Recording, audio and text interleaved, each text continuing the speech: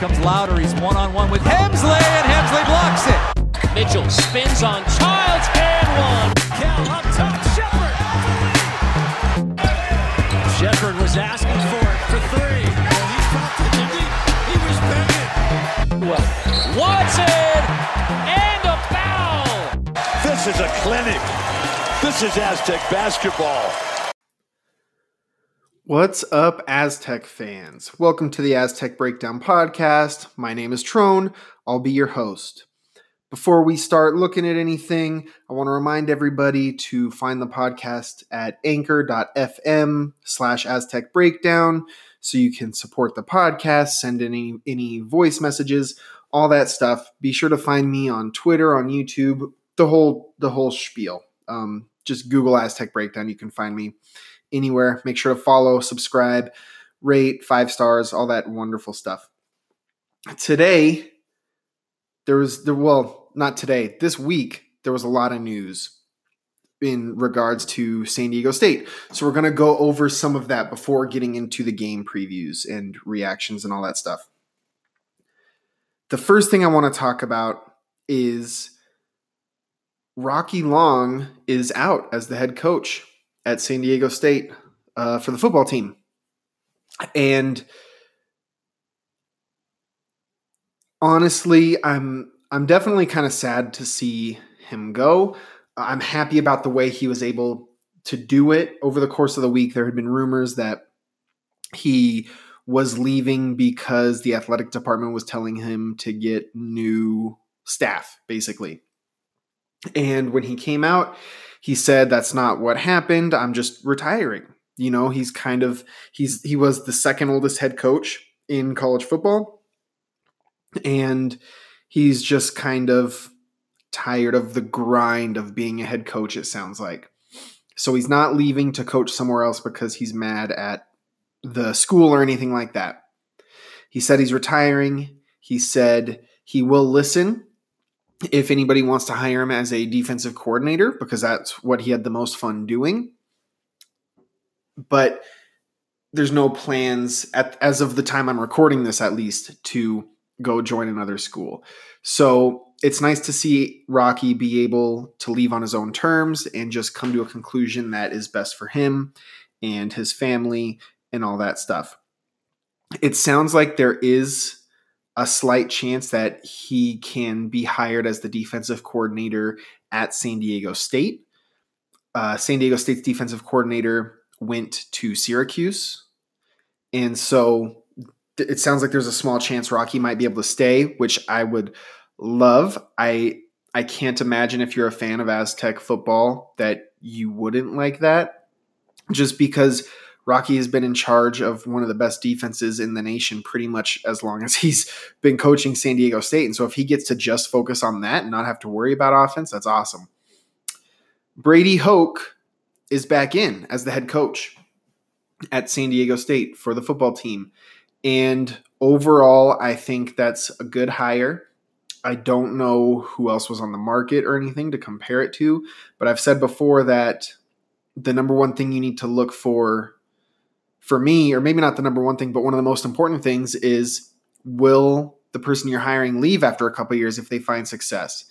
And Hoke did that already when he was the coach of San Diego State football for a couple of years before Rocky Long took over. He left to coach the University of Michigan and had a good record at Michigan. Most of it was in his first year, and his win total dropped every year after that. So that seems like it would be indicative of bad recruiting, but who knows?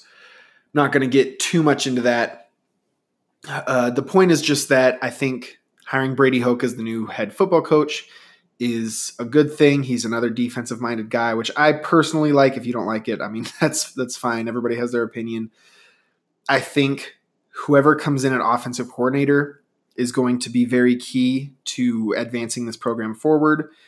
Similar with defensive coordinator, but that is slightly less important because Brady Hoke is a defensive-minded coach. His reputation is that he's a good recruiter, so hopefully that can stay, and hopefully he can keep a lot of the guys who have already signed on, all that stuff. Mostly, I just wanted to say thank you to Rocky for everything he's done. He's not going to listen to this, but thank you to Rocky Long. And I'm excited for the next couple years of Brady Hoke coaching. I don't remember if I said this just a minute ago, but somebody asked him if he would leave again if he had success here, and he said that he wouldn't. And while you can decide to take him at his word or not, I think it's important to remember that he did leave already. He's been through that, and he's older now too. He's in his 60s, and so he might also be at that point where he's just looking for that spot to settle down. And so that's what I'm hopeful for. It's always possible that a sweetheart deal could come along and whisk him away, but at the moment, it seems like that is not super likely to happen. Couple other things to go over. It's Monday as I'm recording this, and so the new AP poll dropped. San Diego State is still ranked 7th in the nation in the AP poll, but they did gain points, so it does show some level of progress. It means that the average place they got voted in moved up, even if it's not reflected in their ranking. It just wasn't big enough to overtake that number 6 spot, but they did get moved up in a point perspective. So that is important to look at. And it's also nice to see that there is a little bit of a gap in between San Diego State at 7 and then I forget whoever the number 8 team was, but there's a little bit of a gap in between the 7 and 8 ranked team, which doesn't give you a buffer in case of like a loss, but it just kind of shows that in the collective, there seems to be San Diego State is in a higher tier than the team that's directly below it. So I don't know. I like to see stuff like that. We got last week, it might have been 2 weeks ago. I don't know. The time gets kind of blurry for me at this point, but the Mountain West signed a new TV deal, which is awesome. And I wanted to just kind of explain it real quick and go over what my thoughts are on it. The raw numbers are, I think it was 6 years and $260 million in a deal with CBS and with Fox. And so the raw numbers aren't really what I look for. What I want to know is how much money each school gets.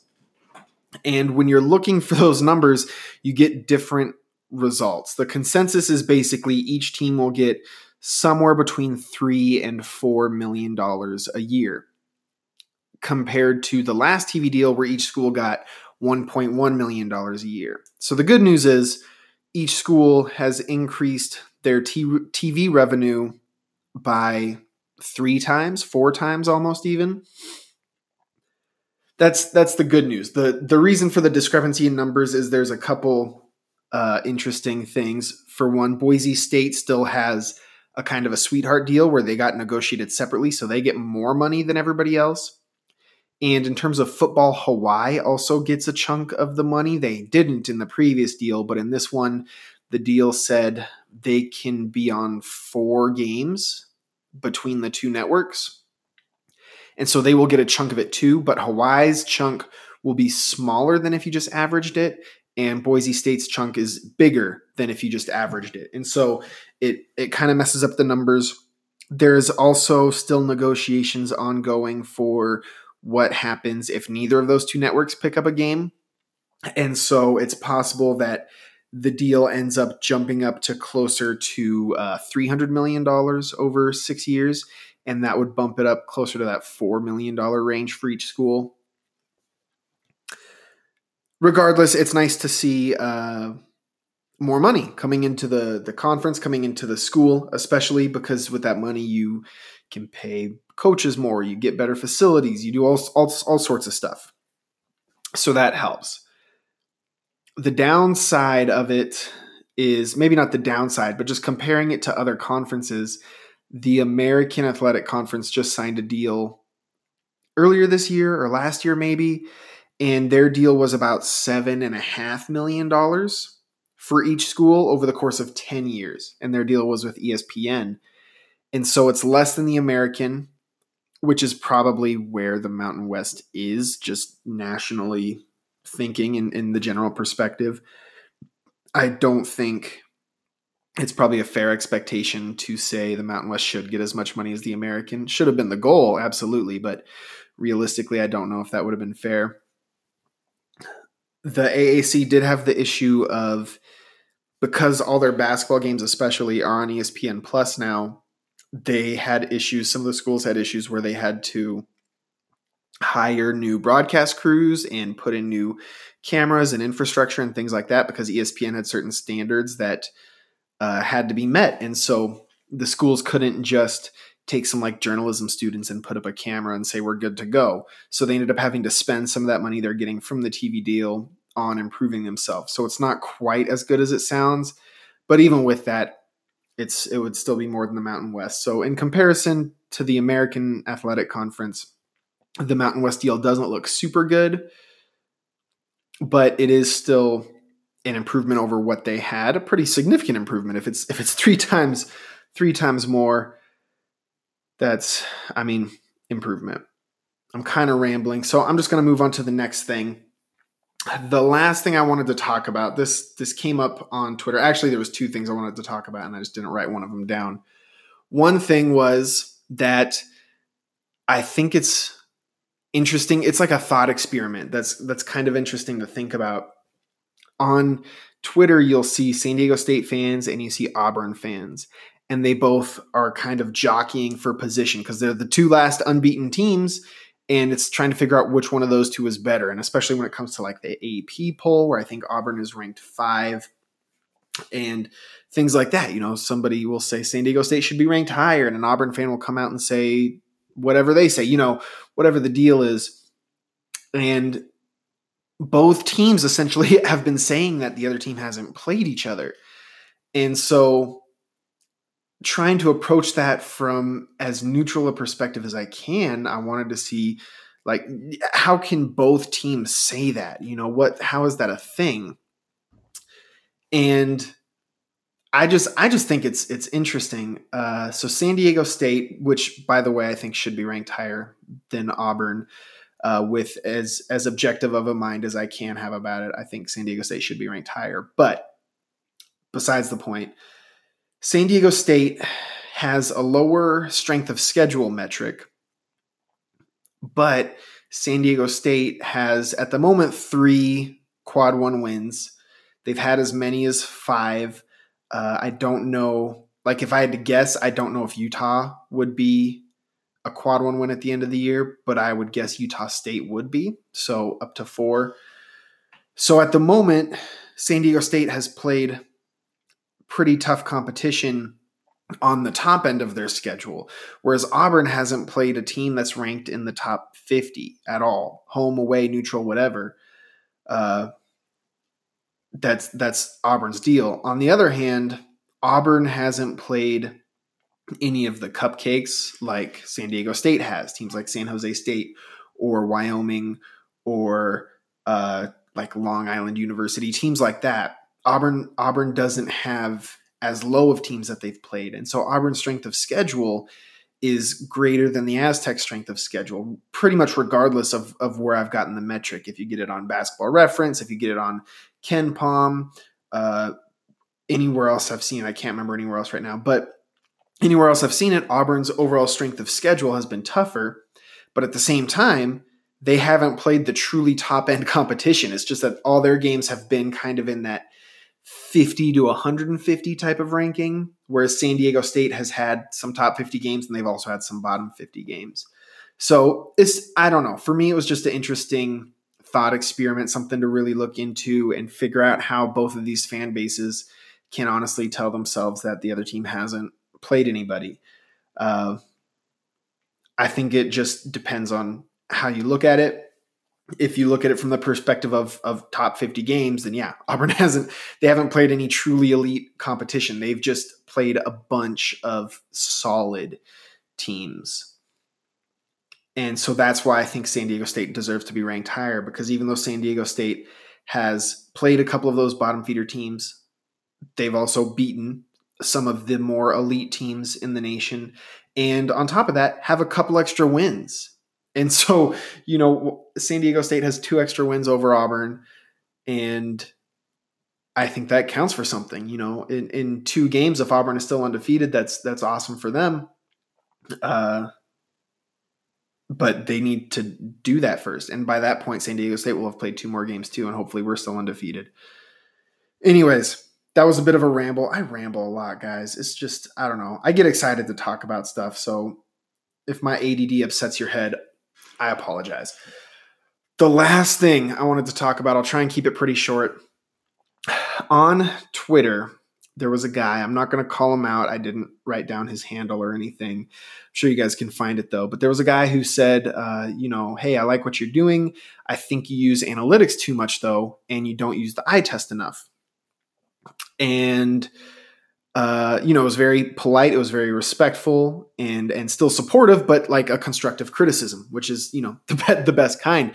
And I replied back, I said, that's absolutely fair. When I created Aztec Breakdown, the original goal was to use both the eye test and the analytics in conjunction. And that's why I refer you guys to my YouTube channel, because that's where I put videos where I do look at eye test stuff more and try to show things. My production quality is garbage, but, that's what I try to do.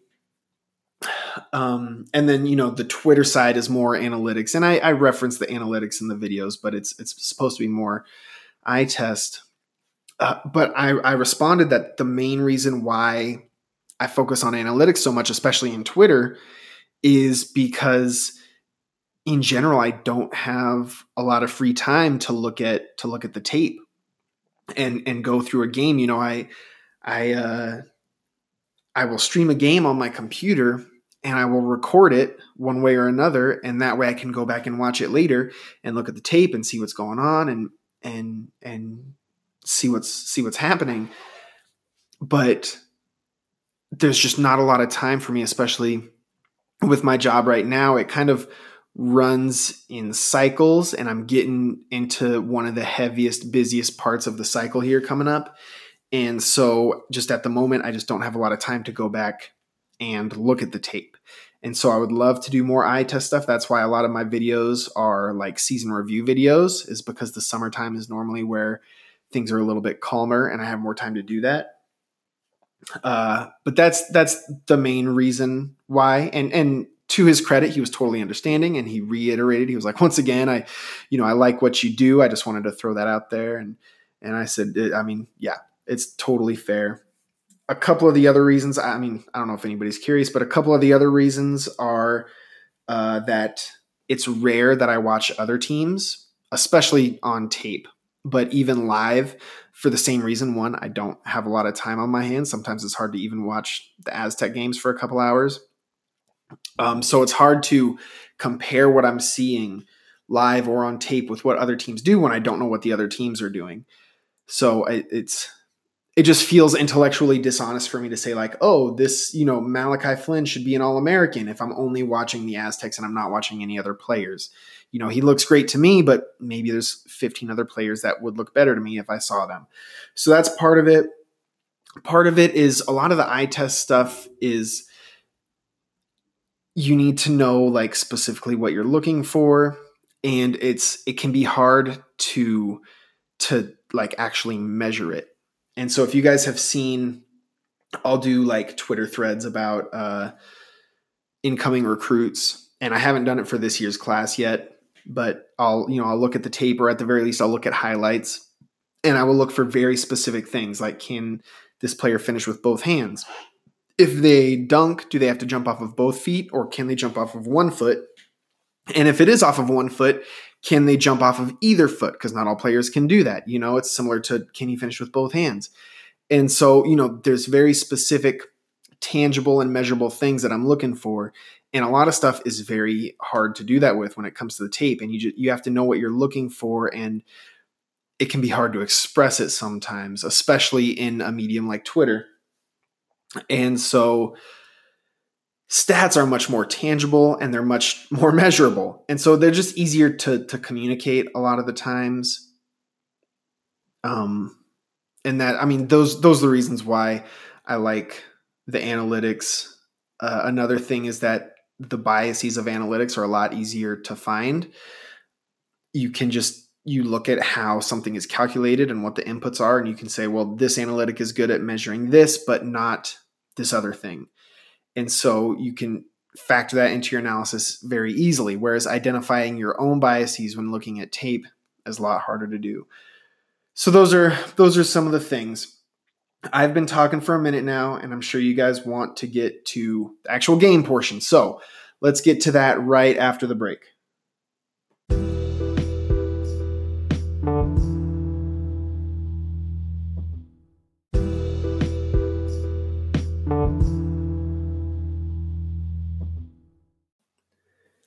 And we're back. Let's talk about the last couple games really quickly. In the Wyoming game, I mean, obviously, we all really liked what we saw. I was definitely impressed with this team's ability, especially playing with a short bench, to play well in elevation. I think it just showed a lot of heart and a lot of grit. They essentially played 8 men deep, and which is hard enough as it is. It's about what most teams do, but it's hard enough as it is. But especially once you consider playing at elevation, it's even tougher. Hunter Maldonado, I think, had 18 points, but it was on like 23 or 24 shots. So very inefficient 18 points. And that was that he made a couple pretty lucky 3-point shots that were buzzer beaters. So very easily could have been even worse. And that's, I mean, one of the strategies when you're playing Wyoming is Hunter Maldonado's probably going to get his, but you just make it as hard as possible, and he will kind of shoot his team out of the game. So that was encouraging. I liked that Nolan Narain got some minutes. He played 15 minutes in the game. So good way to help chip away at that rust, get him some live action in case he's needed later, because he probably will be at some point Nathan Mensah status. I don't want to speculate on too much, but I think Ziegler said Nathan Mensah is seeing a specialist this week now. And last week he said it was happening last week. So who knows what's going on with that. I don't want to speculate too much about what it could be or how long he might be out. I will say Ziegler has said in his articles that Nathan will probably be out for a couple months. He hasn't said why or where that's coming from, but that's just what he said, so take it for what it's worth. But yeah, I'm at this point, me being as uninformed as I am, I'm kind of just expecting Nathan to be out for the rest of the season. Should have put this part before the break, but I'm expecting him to be out for the rest of the season, which sucks because the ceiling is definitely higher with Nathan Mensah playing on the team. I mean, I guess we can hope that he can come back by like the end of March or something when the tournament games would be starting, or like by a Sweet 16 matchup or something like that. I don't know. But at this point, I'm kind of assuming that Nathan Mensah is out for the year and just hoping that whatever is, ailing him isn't life or career threatening is, what I'm hoping for him at this point with as little information as we've been officially given. So that being said, Joel Mensah will be more important. Nolan Narain will be more important. Yanni's been playing more at the 5, and he's been playing great. He just goes out and does his thing. But I was happy to see Nolan get some playing time. Keshad got, I think, 5 or 6 minutes in the Wyoming game. So once again, just a little bit of game action here, there. And Keshad probably won't play at all in the conference tournament or in, the actual tournament. But you can still build on this, and it gives him game film to look at. It gives him actual reps, and next year he will be ready to go for sure. So I was happy about all that. Trey Pulliam has looked, increasingly better. It's been happening little by little. I think I said that in the last podcast. His shot still isn't consistent, but you can tell he just has a better feel for the game. I haven't been able to look at the tape. One of the things that he struggled with during around Thanksgiving time was hard hedges. If somebody blitzed him, he had trouble with his retreat dribble. and other teams were able to get him out of his rhythm by hard hedging him and by blitzing him. Whereas a guy like Malachi Flynn can either retreat dribble or can even just get around it, which is cool. You'd like to see Trey do more stuff like that. He may be doing that more so lately. I haven't noticed it, but I haven't been looking for it. Maybe that'll be what I look for during the Fresno game. But regardless, he's playing solid minutes. He's facilitating. He's seeing the court well. He had 5 assists in the first half against Wyoming. So his feel for the game has gotten much better. It's just a matter of his shot falling at this point. Hasn't quite gotten there yet, but still positive impact player. I didn't get to see the Boise State game, very much of it. I had it on kind of in the background. I was trying to listen to it and stuff, but I had other things going on, so I didn't get to watch it super intently. Obviously, happy with the win. That goes without saying. Happy to have a rope back, even though he only played, 4 minutes.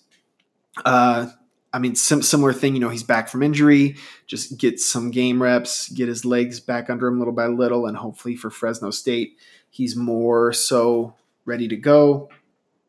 Nolan Rain didn't get a lot of time against Boise. It was by and large the starters playing most of the minutes, which is fine. I think that happened because San Diego State came out so hot in the first half, and then in the second half, Boise just kept making these little runs. And so I think Coach Dutch just decided to keep his starters in for most of the game just to make sure Boise couldn't make a comeback. KJ Fagan went off. It was the game we've been waiting for.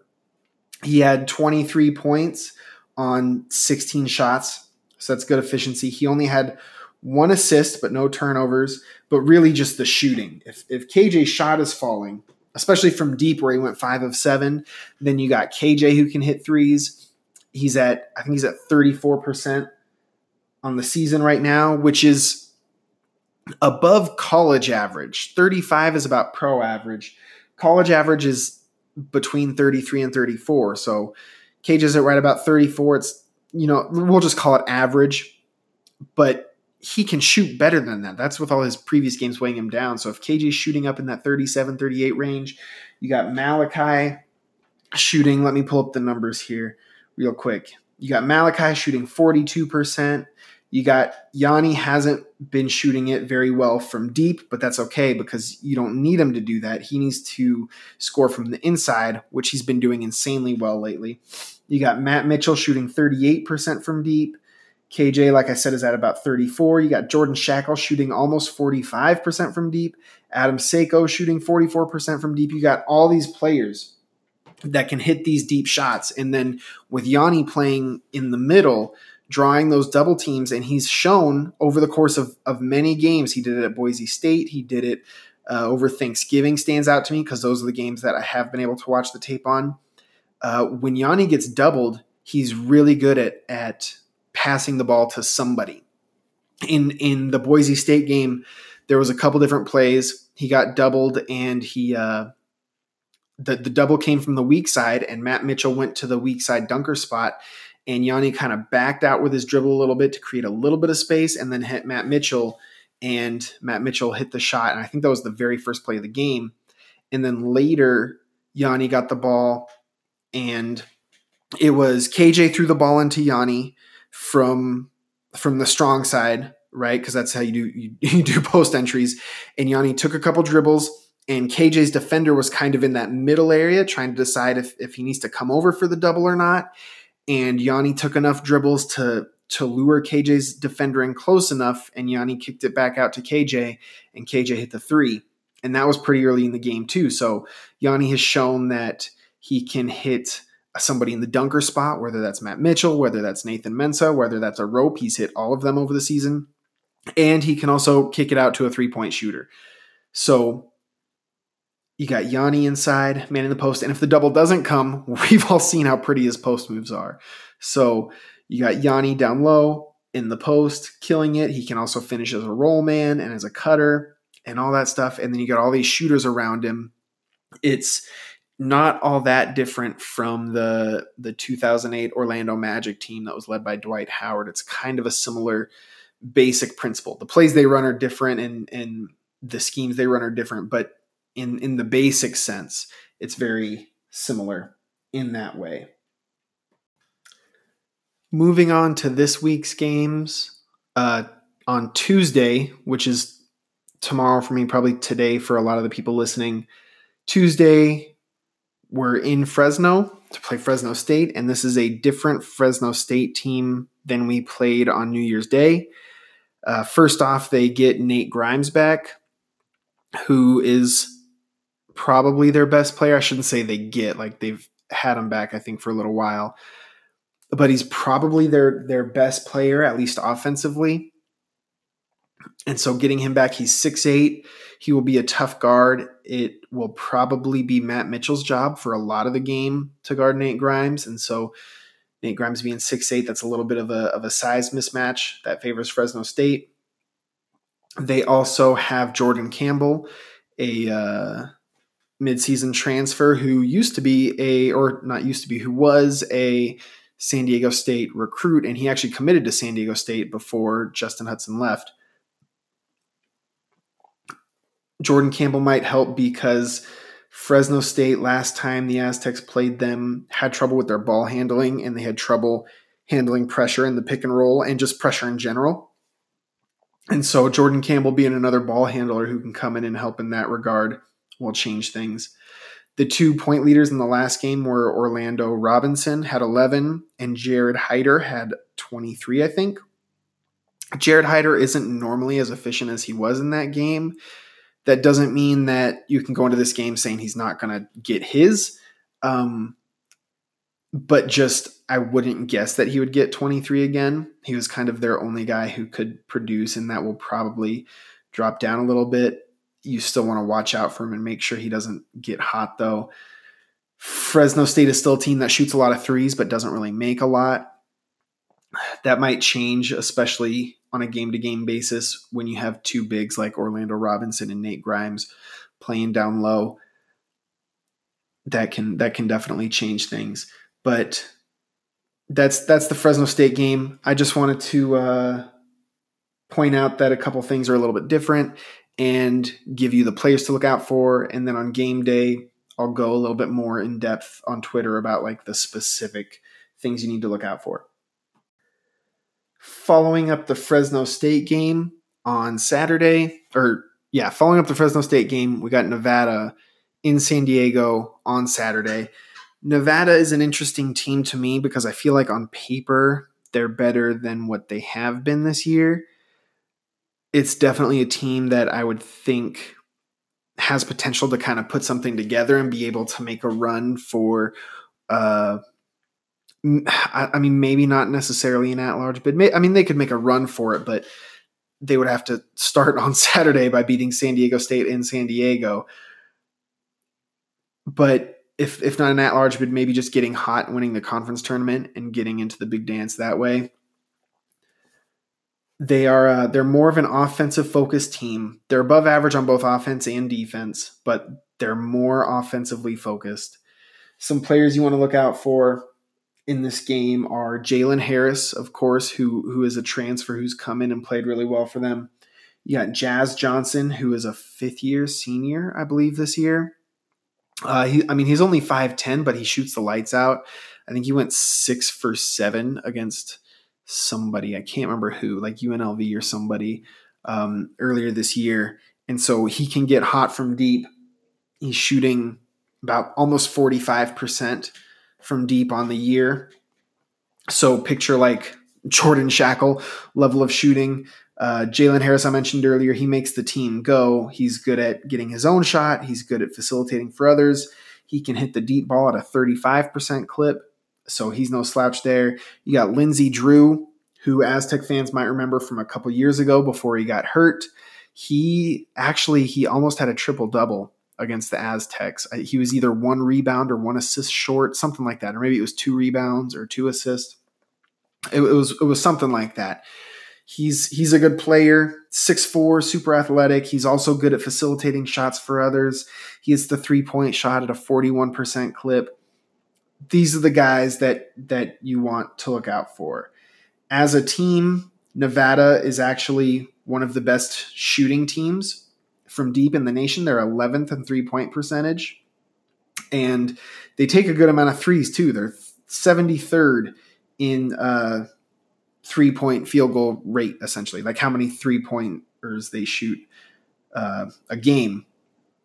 Their weakness is inside. They aren't very good finishing inside, especially at the rim or with their 2-point jumpers. Their 2-point percentage is well below average. And so that also drops their effective field goal percentage, but they just aren't as strong inside, and they aren't super great offensive rebounders either. They're definitely solid defensive rebounders, but offensive rebounding wise, they're not super solid. But they can get hot from deep, and as we know, that 3-point shot can be the ultimate equalizer. And even if you play great defense the whole time, somebody makes a 3-point shot, and all that defense was for nothing. Not for nothing. I shouldn't say that, but it was a lot of effort to still give up 3 points.